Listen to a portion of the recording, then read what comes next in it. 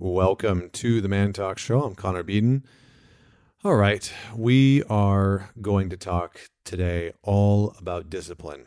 I'm going to take a bit of a different approach here because I think whenever I see people talk about discipline, it's like the 5 ways to be more disciplined, or the habits that you want to cultivate during discipline. And I want to take a bit of a different approach to talk about why discipline is so important, because I think a lot of people talk about what discipline is and how they should do it. But a lot of people miss out on telling you why discipline is so bloody important. So I'm just going to put it out there. And I think the reason why I'm using this framework is that it goes back to the saying that, a man with any why can withstand any how. I can't remember if that's Nietzsche or if that is Viktor Frankl. I may have botched who that actually is entirely. So you might want to look it up, cite the quotes. But in many ways, we need a why. And for most of us, the reason why we struggle with discipline is because we don't have a good why. We see discipline as a form of punishment. We grew up in an environment where discipline was used against us, used to control us. And for anyone, that kind of discipline is not going to work because it's shame-based, because it's control-based, because it is... In some ways, it feels like we are trying to manipulate or coerce ourselves. And just like other people don't like to be manipulated or coerced, neither do we. And we don't like to feel like we're having to manipulate or coerce ourselves. So here's why discipline is so important. Discipline is so important because it is the strongest form of self-love. It is the strongest form of self-respect. It is the strongest form of self-leadership. It is the thing that is the doorway, the access point, if you choose to walk through it, if you choose to embrace it as a practice, as something that you can aim towards every single day, not as the weapon used against you, not as the thing that you get to shame yourself for not having, but as the practice that you are moving towards. It is the thing that cultivates self-love, self-respect, self-leadership. And it is the thing that allows us to feel a sense of belonging within ourselves. Why is that? Why is that? Well, in many ways, it's because we ignore sometimes current pleasures for bigger rewards to come down the road. And in those moments, we teach ourselves that the rewards externally, that the rewards outside of us are less meaningful than the practice of being, the practice of connecting to who we actually are, to our authentic selves. And that's the sort of quote unquote reward in the long run. I remember reading probably the most famous study on this is the marshmallow experiment, where they have, 3 to 5 year olds or 3 to 6 year olds sit down and they put a marshmallow in front of them and they say, you can have the marshmallow now, or if you wait for the adult to leave the room and leave the room for 2 minutes and come back in, you can have 2 marshmallows or 3 marshmallows or 6 marshmallows.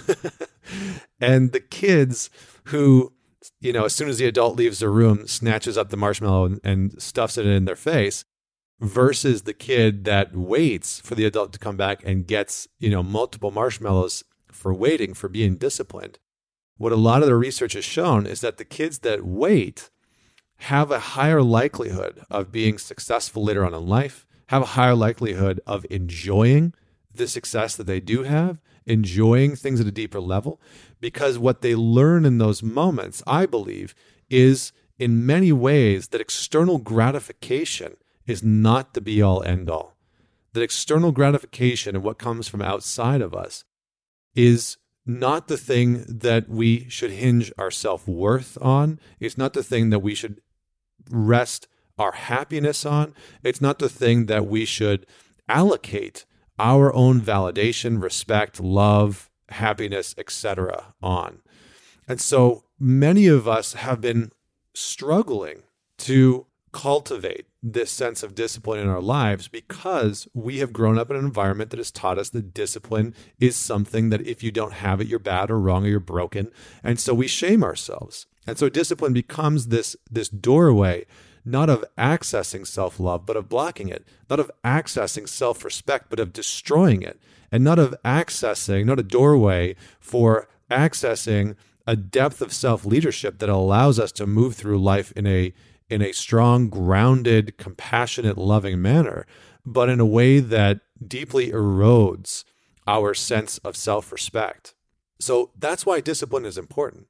Discipline is important because it is the gateway. It's the gateway for sobriety. It's the gateway for clear mental health. It's the gateway for us being mindful. It is the doorway. It's a doorway that we need to walk through every single day. And that's the catch. Discipline is not about finding ourselves in a spot where we have finally conquered it, right? This is the problem with a lot of how discipline is presented to people through self-help and motivational videos and whatever, is that at some point you're going to reach this place where you'll have complete control over yourself, and that's the illusion that we need to drop.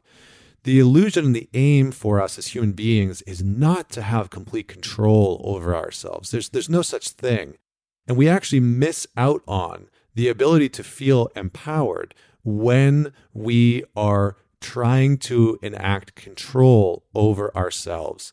Because when we are trying to control ourselves, we're playing games. We're trying to manipulate ourselves. We're trying to coerce ourselves into things. We're trying to talk ourselves into healthy behaviors or healthy habits or the good relationship or whatever it is that we're after. And that shit just doesn't work, right? I mean, think about how many people in your life that have said that, they resisted being coerced. They resisted being manipulated. I mean, think about the times where you felt like you were being coerced or manipulated. You certainly resisted it.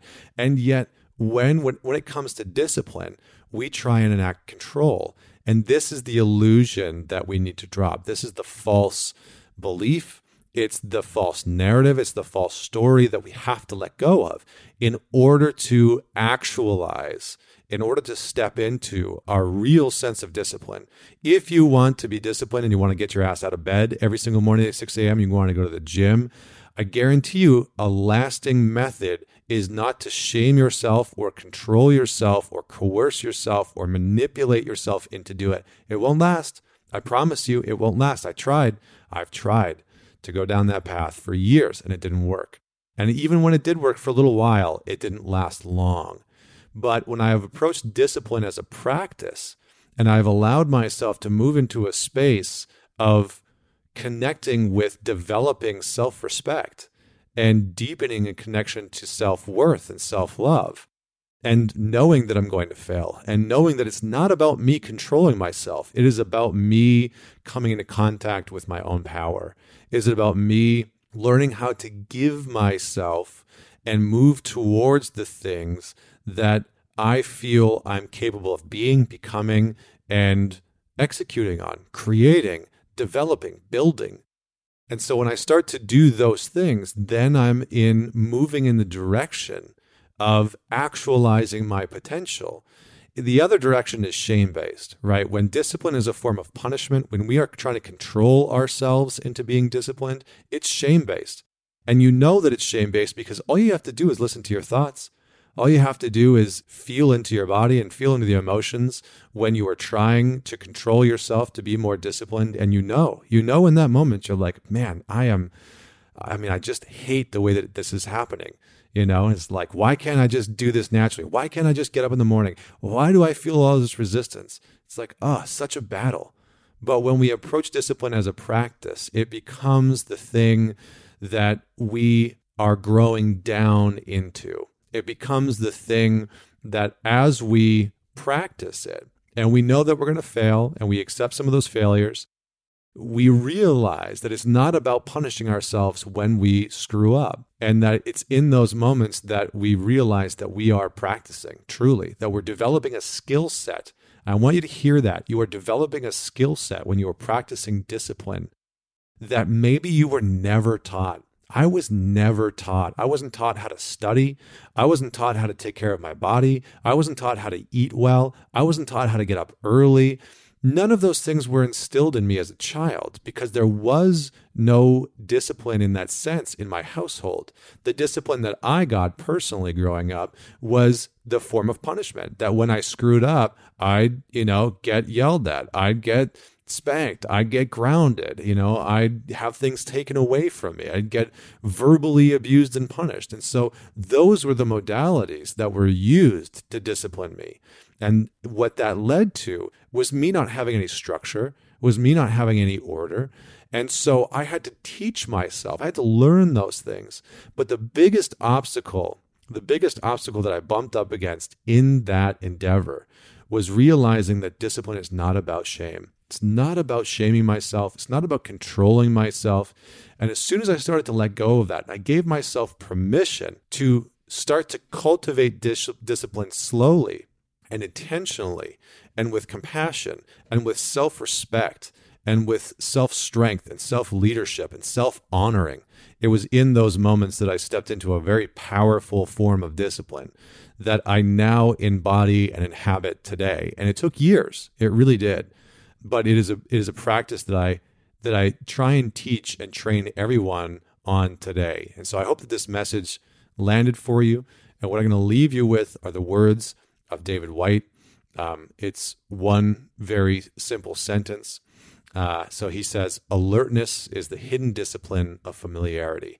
Alertness is the hidden discipline of familiarity. And I love this because what we need to be alert to or alert of are the parts of ourselves that want to shame our lack of discipline, are the parts of ourselves that are trying to be controlling in our discipline, and to be more alert to how we are wanting to honor ourselves, why we are wanting to respect ourselves, how we are wanting to appreciate ourselves when we do get the practice right. Because this is a practice, my friends. Life is a practice. Life is a practice. The whole thing. And some of us are just practicing shame. Every day we wake up and we practice shame. We wake up and we practice letting ourselves criticize ourselves. And eventually the I think the human game is to find some better practices, to wake up in the morning and to be able to practice awareness of how do I want to respect myself today? I want to respect myself by eating healthier. I want to respect myself by going downstairs and working out. I want to respect myself by putting on my gym shoes and going for a run, even though it might suck because I haven't done it in months. That's how I want to show up. That's how I want to practice discipline in my life. And that's how I want to practice life. So thanks very much for tuning in. Please do send this to somebody that you know is going to enjoy it. Until next week, this is Connor Beaton signing off.